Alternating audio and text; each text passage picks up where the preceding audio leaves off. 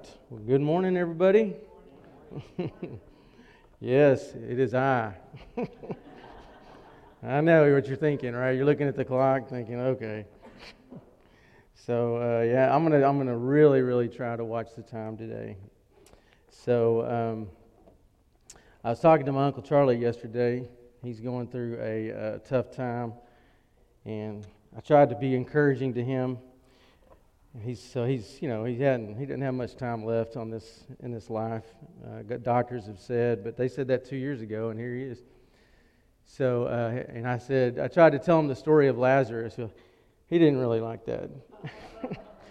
I was like, you missed it. I missed it. Somewhere I missed the communication. So hopefully I won't miss it today. I don't want to miss the mark today, but today's story is pretty good. Today's story is pretty good. I don't know if I mess this up. You guys need to do something to me. All right, let's look at Daniel 6. And it'll be fun today. We're going to read about the lion's den. And so we're going to be in Daniel 6. And we'll see what God does in this story. It's a narrative story. And this finishes the historical part of Daniel. So the next few chapters of Daniel will be prophetic. And I think it'll be exciting. Anytime you study Daniel, it's exciting. But this is the last historical chapter. It's a narrative. And I think God will have some exciting things. At least for me, it's been pretty exciting. So hopefully it'll be for you. Let's read the chapter. Let's read the story. And then we'll study and see what the truths are here for us. All right, Daniel chapter 6, starting in verse 1.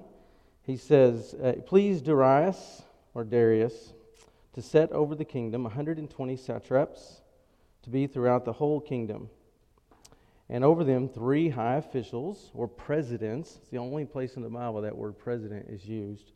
3 high officials, of whom Daniel was one, to whom these satraps would give account, so that the king might suffer no loss. Then this Daniel became distinguished above all the other high officials and satraps, because an excellent spirit was in him. And the king planned to set him over the whole kingdom. And then the high officials and the satraps sought to find a ground for complaint against Daniel with regard to the kingdom. But they could find no ground for complaint or any fault, because he was faithful. And no error or fault was found in him. And then these men said, We shall not find any ground for complaint against this Daniel unless we find it in connection with the law of his God. Golly, can you imagine? That's the only problem you guys could find, is that you have your devotion to God is your biggest fault. Hopefully that can be said of me one day.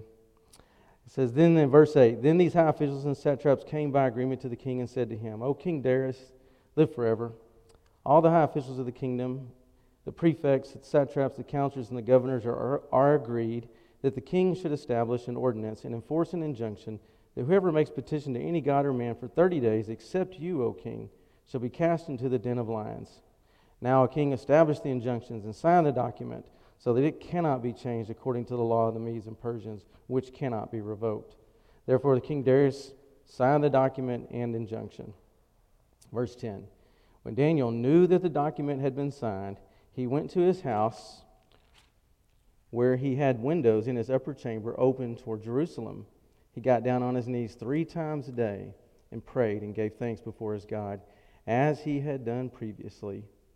Then these men came by agreement and found Daniel making petition and plea before his God.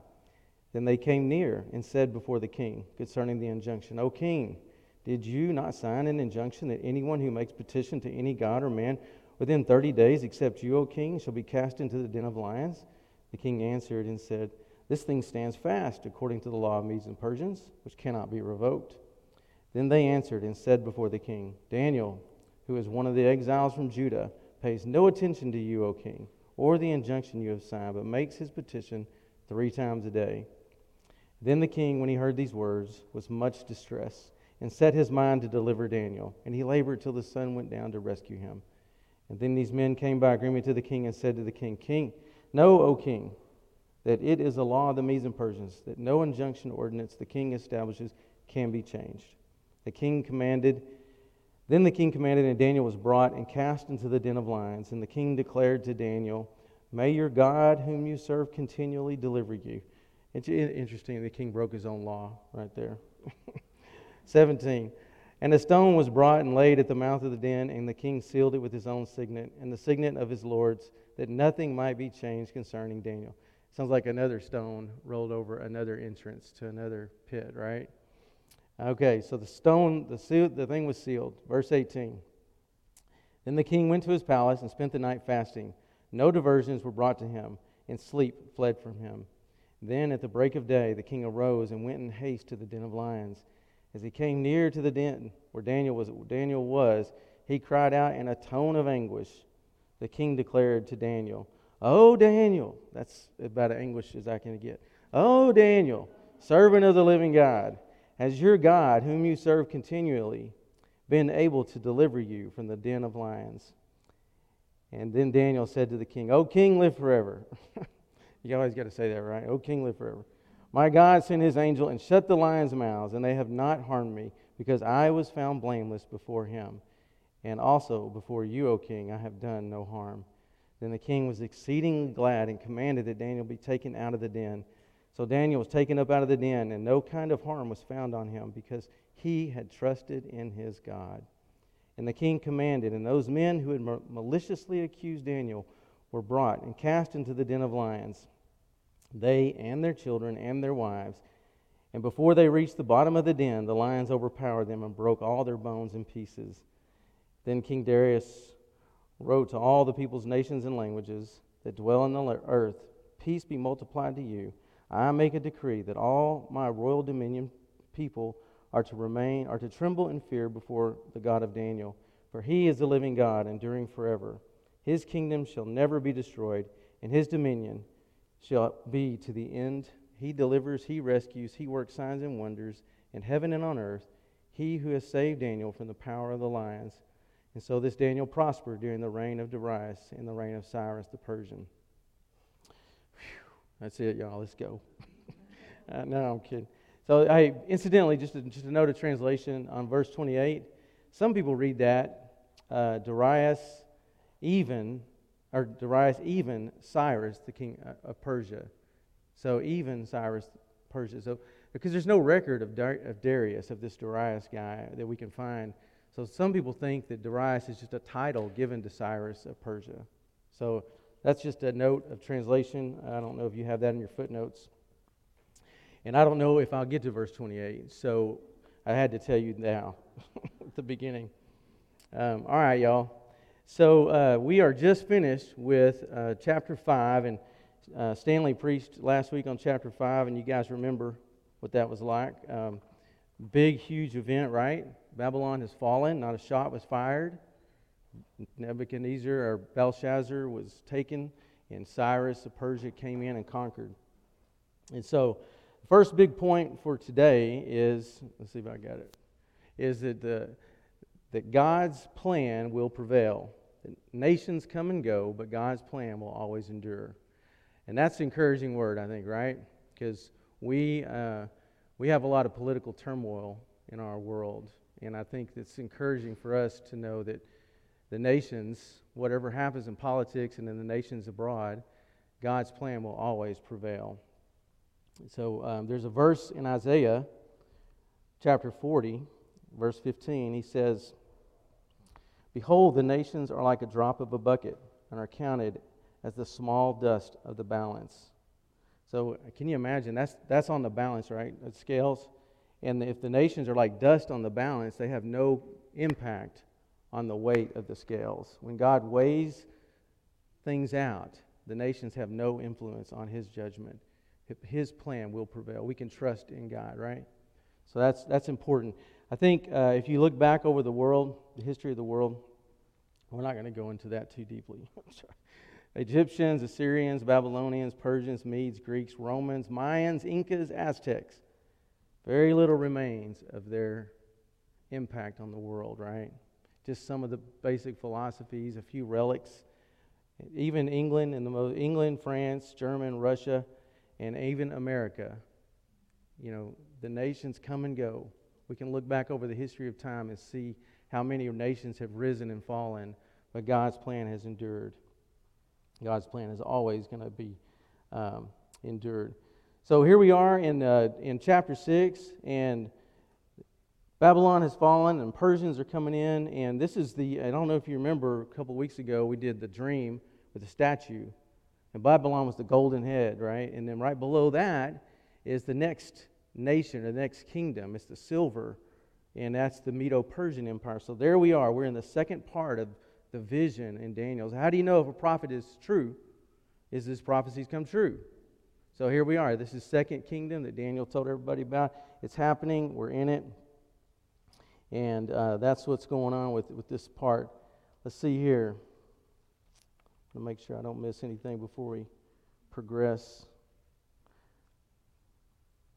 All right. God's plan and His people transcend the rising and falling of the nations. Oh, I have a picture. There's no picture. I had a picture. So I wanted to tell you that one of the relics that they have on display in a museum in Europe is a brick. And it's a brick of Nebuchadnezzar's image. And apparently they found thousands of these bricks all over the place. So it wasn't just like a single unique deal.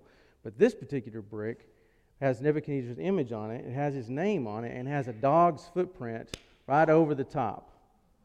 And I think that's a very appropriate relic of a nation, of a great nation, right? Is even a dog has no care at all for Nebuchadnezzar and his image. They just walk right over it. So it's an interesting thing to think about, and you can trust God no matter what. Okay, second point. Here we go. Daniel, if you look in verses 1 through 3 of Daniel chapter 6, I think you see here, this is just about nearly the whole sermon right here, guys. So there's 120 satraps, but Daniel is like set above them, and he's over all of them. And he found, why is he over all of them? Is because the Bible tells us that an excellent spirit was in him. What is that? What is an excellent spirit? So I did a lot of study on this. It's not much there. So now there's really a lot there. But he was preferred. He had an excellent spirit. Guys, I want you to know, man, this is a 90-year-old guy.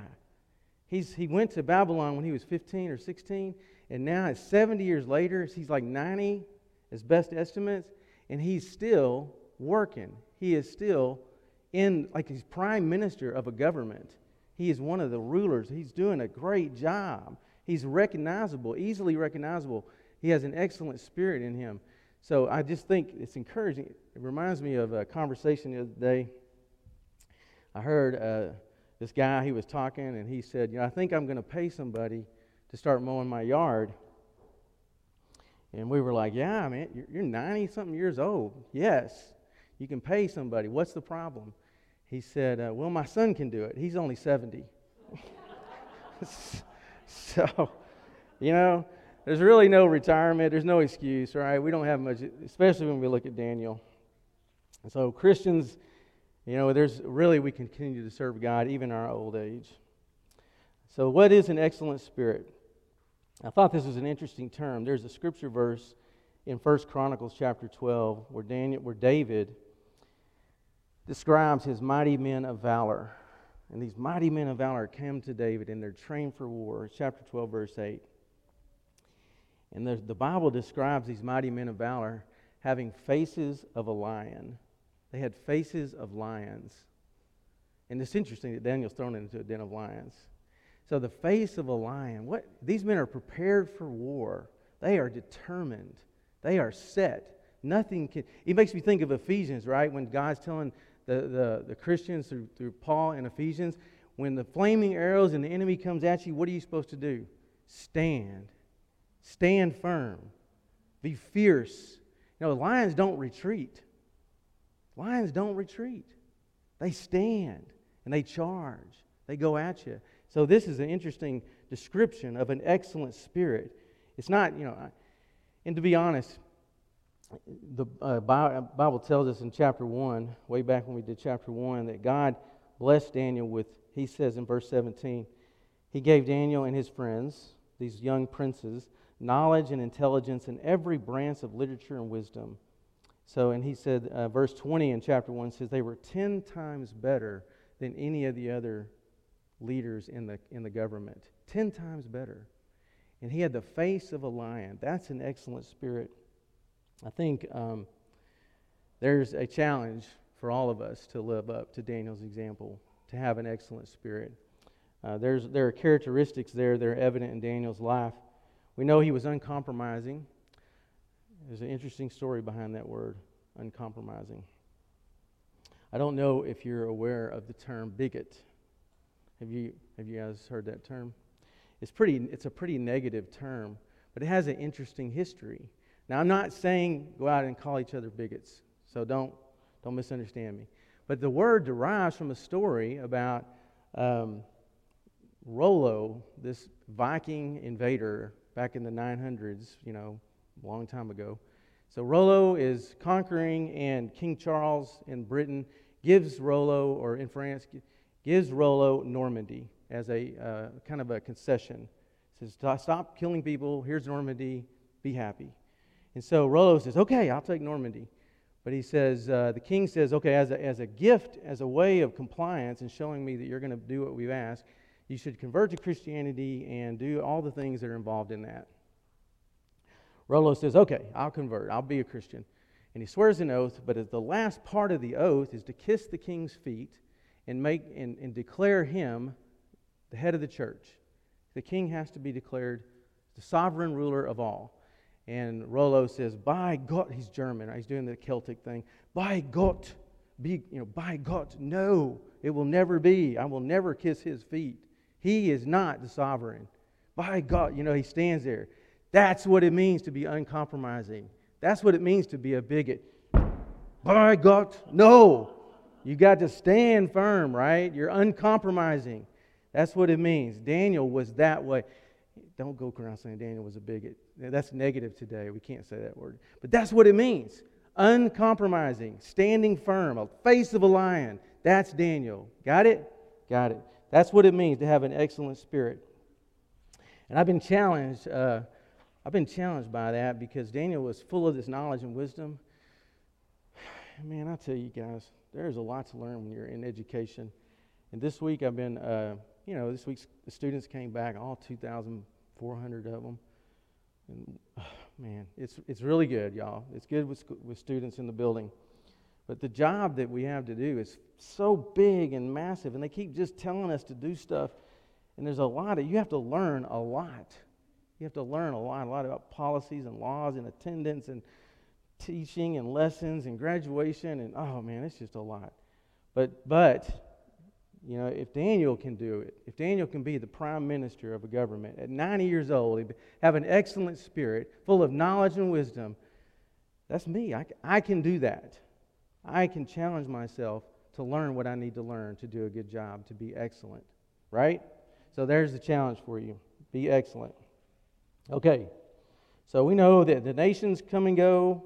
We know that God's plan will prevail, and we know that trusting in God, having an excellent spirit is what godly men do. Now there is, I wanted to tell you a little bit about. I had another picture here.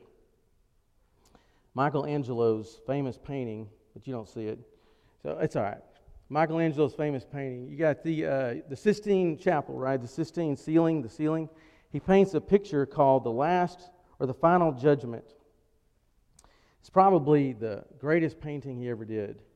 He painted it on his back, Can you imagine climbing these scaffolds? How old was he when he did this? 89 years old when he did this.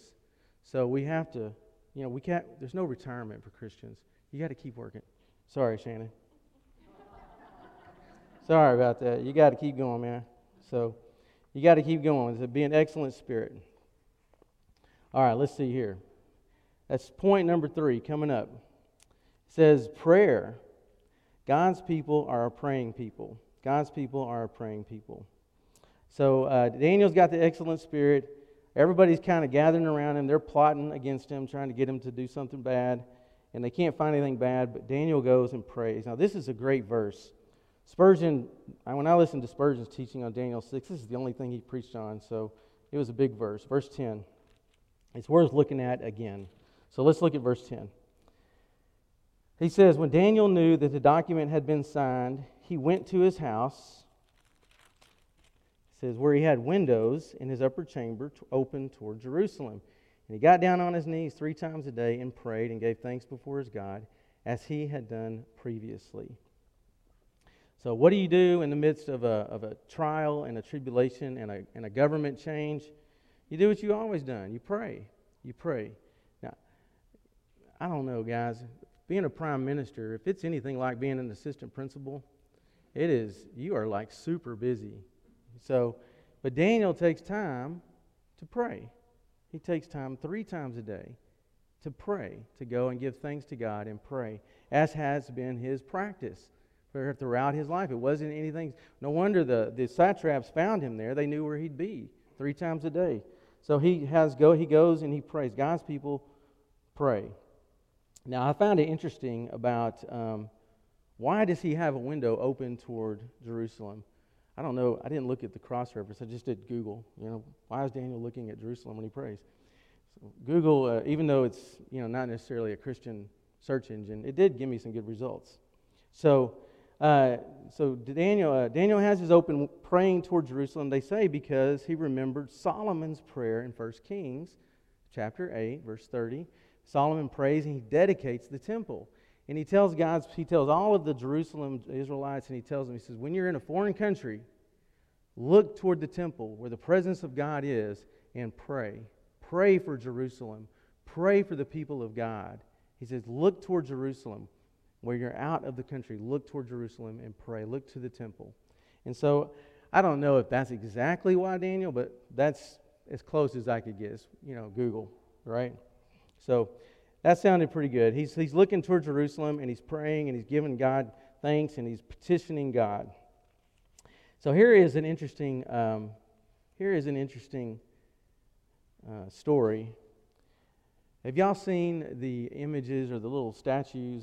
I first saw this when I was a kid growing up. My grandmother had a little plaster statue of the praying hands. Y'all seen those, right? Right. So, and I always thought, that is weird. Why do you have praying hands? We pray. Why do you need praying hands?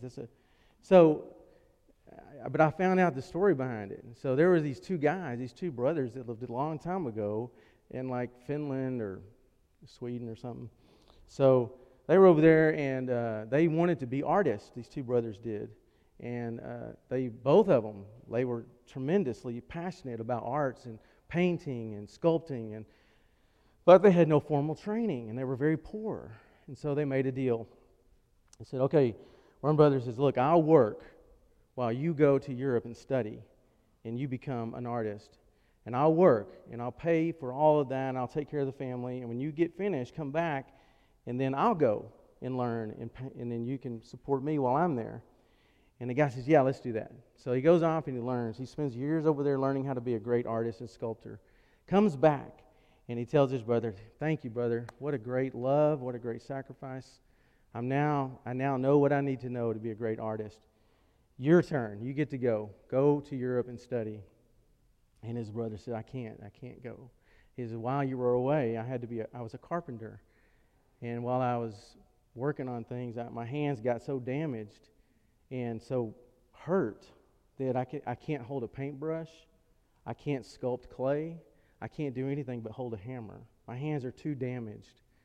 And so his brother said, that's what love really is. And let me do something for you. And he immortalized his brother's hands in a statue, an image of prayer and sacrifice and petition.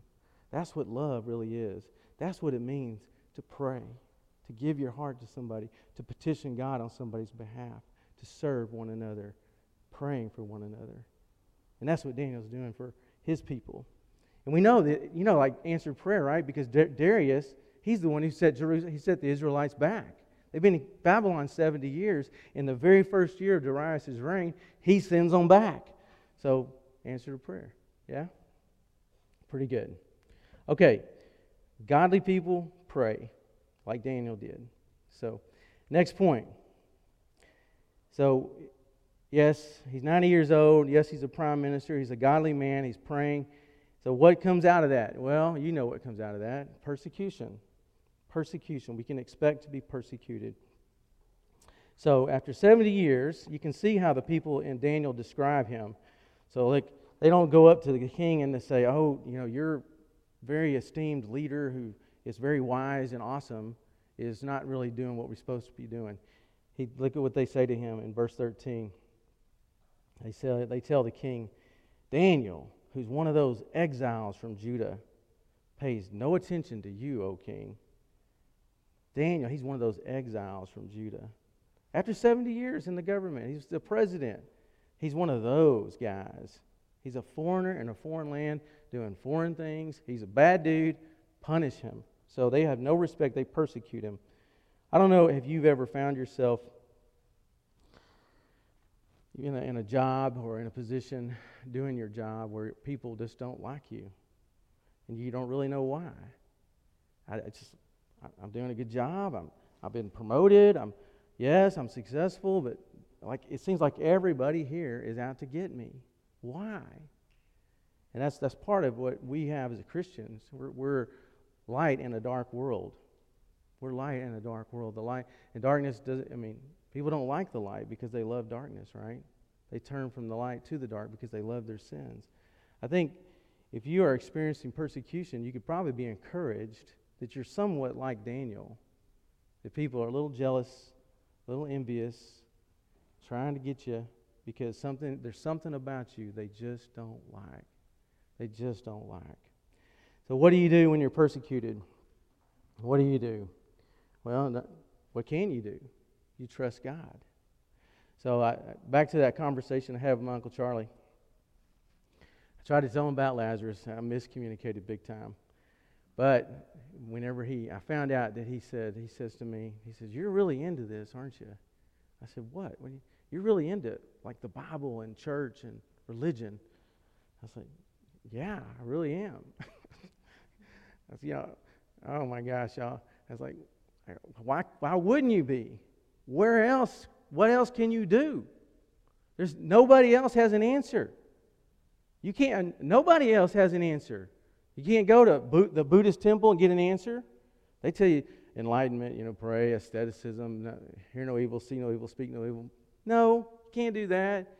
There's no answer there. There's no answer in Islam. There's no answer in any other religion. There's no answer in humanism or atheism. There's no answer. Even Jesus, when he asked his disciples, what do you say about all this? Are you going to leave too?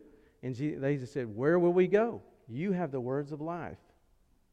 There is no other answer. Jesus in Christianity, the message of the cross, the message of Jesus is the only logical, consistent truth in the world.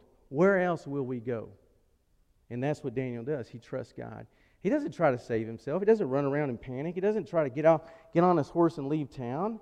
He stays. He continues to do what he's doing. If God wants to take me out, he'll take me out. If he wants me to continue this job, he'll make sure that it happens. He trusts God. Daniel doesn't run around. He doesn't worry. He trusts God. It makes me think of that song, Trust and Obey, right? Trust and obey. It says, the first verse is this. It says, when we walk with the Lord in the light of his word, when a glory he sheds on our way, while we do his good will, he abides with us still, and with all who trust and obey. Then you say, trust and obey. Okay, you're right. It's really good. Sorry, Matt. I hope I didn't mess you up there. All right. So trust and obey, right? That's what we have to do, and Daniel does that. So here we go with Daniel. The penalty for disobedience is death. A den of lions. Why a den of lions? Why didn't he just go out and behead the guy? I don't know. So I did find out in researching, I thought about this for a long time. Why not a den of tigers? Or a den of wolves? Or a den of bears? A den of lions? Well, the Persians, the symbol was a lion. And Daniel had the face of a lion. And there were a lot of lions back then. I found out that back in 1940, this is trivia, Google. In 1940, there were over 450,000 lions in the Middle East. 450,000, that's what the estimated number of lions pop. And there were more before that, obviously. So it was really pretty easy to get lions gathered up. And they usually traveled in prides, these lion prides. Remember Simba and Mufasa, the pride.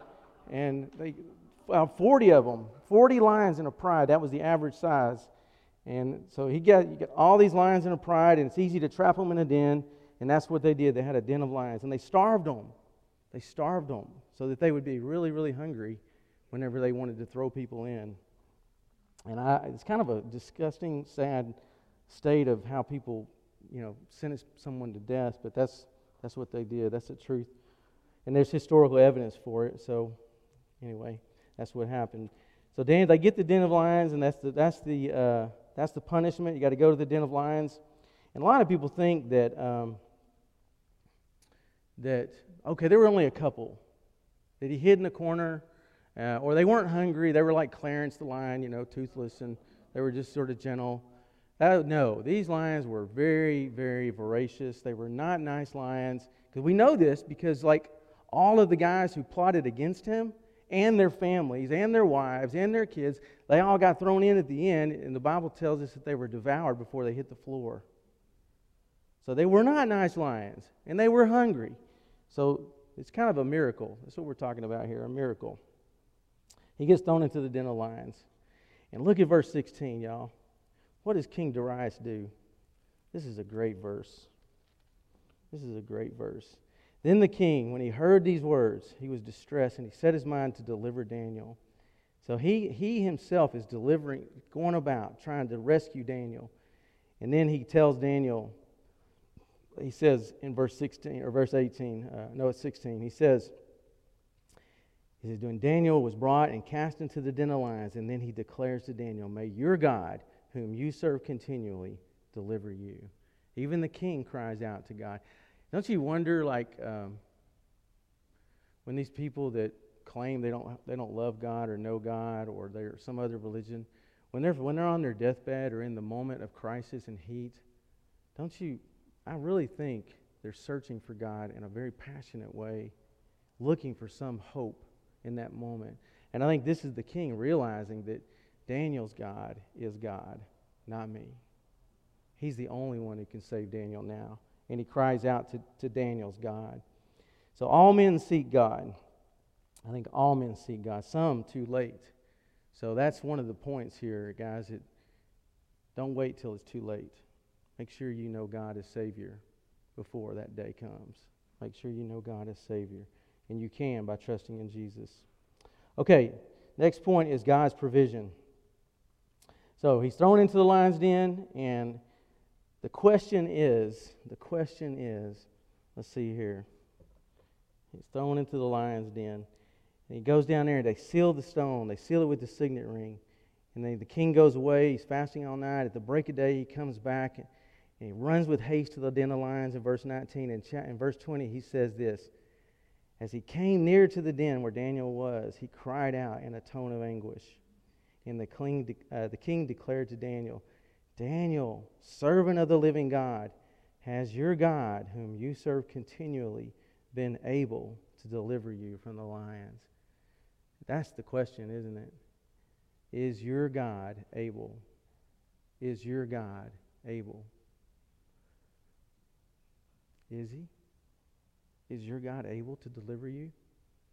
It may not be a den of lions. It might be from those knuckleheads that are trying to get you at work, or your friends, or your neighbors, or that disease, or that job loss, or that despair, or that temptation of gambling and anger, or pornography, or that temptation to be unfaithful, that lying, that cheat on your taxes just a little bit, to not have a face of a lion, to compromise just a little bit. Daniel could have set aside that. He said, this for 30 days. God won't care. It's just 30 days. I won't pray for 30 days. He could have closed his window.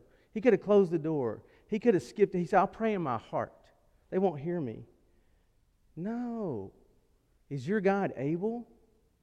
Is he able? He is able. I mean, I tell you, I was talking to Kristen earlier, and we were sharing stories. She's, I don't know, Kristen, I don't mean to throw you under the bus here, but 5 years out now, cancer survivor. Y'all, I just finished my last treatment in April. Is God able? Is God able?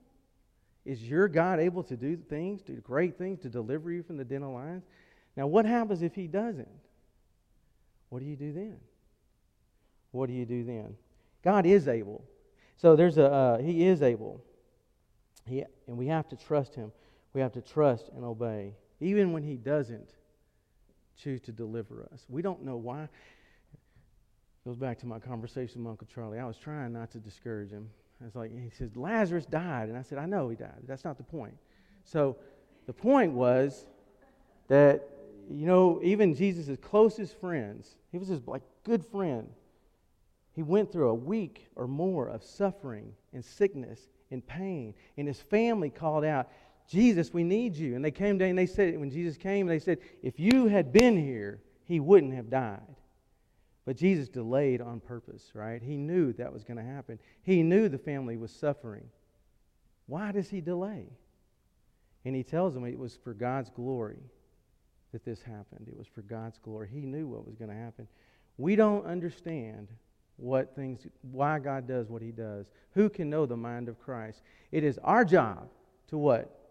Trust and obey. To trust and obey. Because there's no other way. Trust and obey, right? That's the point. Even when he doesn't deliver, even when he doesn't rescue us and save us from the den of lions, we still have to trust and obey.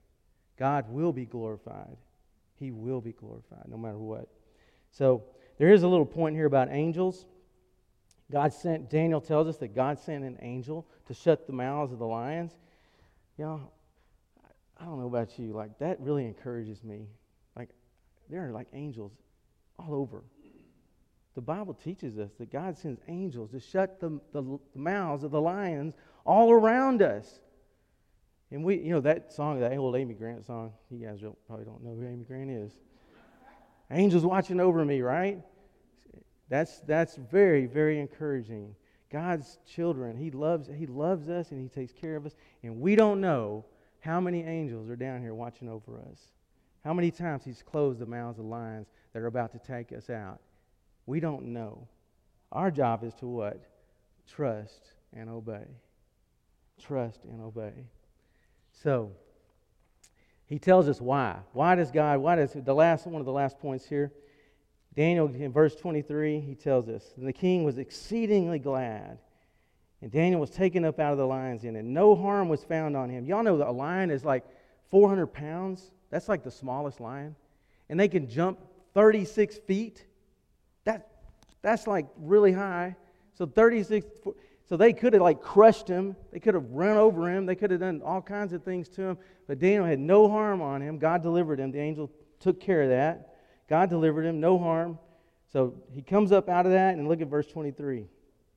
And Daniel's taken up, and he says, no harm will find him because he had trusted in his God. Because he had trusted in his God. That's the point, isn't it? Trust and obey. When the test comes, when the lions are there, are you going to trust God? It doesn't tell us Daniel was fighting and screaming and kicking and hollering, trying to get away from the lions. He went. He trusted in God. He trusted in God. Trust and obey.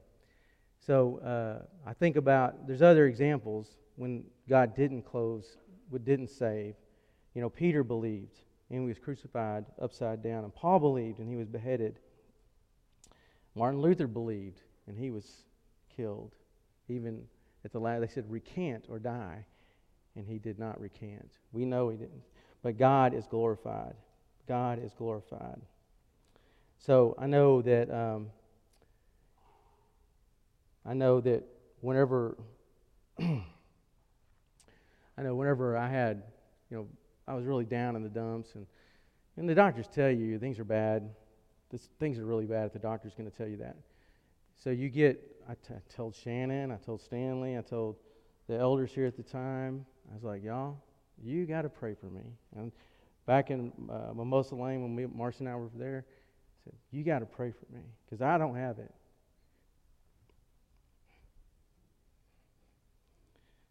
But that's what we do, right? That's what we do. I know that in Mark chapter 2, there's a great scripture, a great testimony. And these friends are digging through the roof. And they lower this guy down to Jesus. And he says, He heals the guy. And the guy gets up and he takes his mat up and he tells the guy, he says, your friend's faith has healed you. Your friend's faith has healed you. And he said, that's what we do as a church. We have faith for one another. We trust and obey. Even when you can't do it, you call me and I'll pray for you. Call Shannon, he'll pray for you. Call somebody. Get together with a life group and let them pray for you. We trust and obey as a church. That's what we do. Right? Right. There's a great last part of this. I didn't know this. I printed off the words of this hymn. The last part of this hymn, it sounds like a whole different song, but it's not. And he says, the last two verses say this. He says, and 'tis so sweet to trust in Jesus, just to take him at his word, just to rest upon his promise, and just to know, just thus saith the Lord.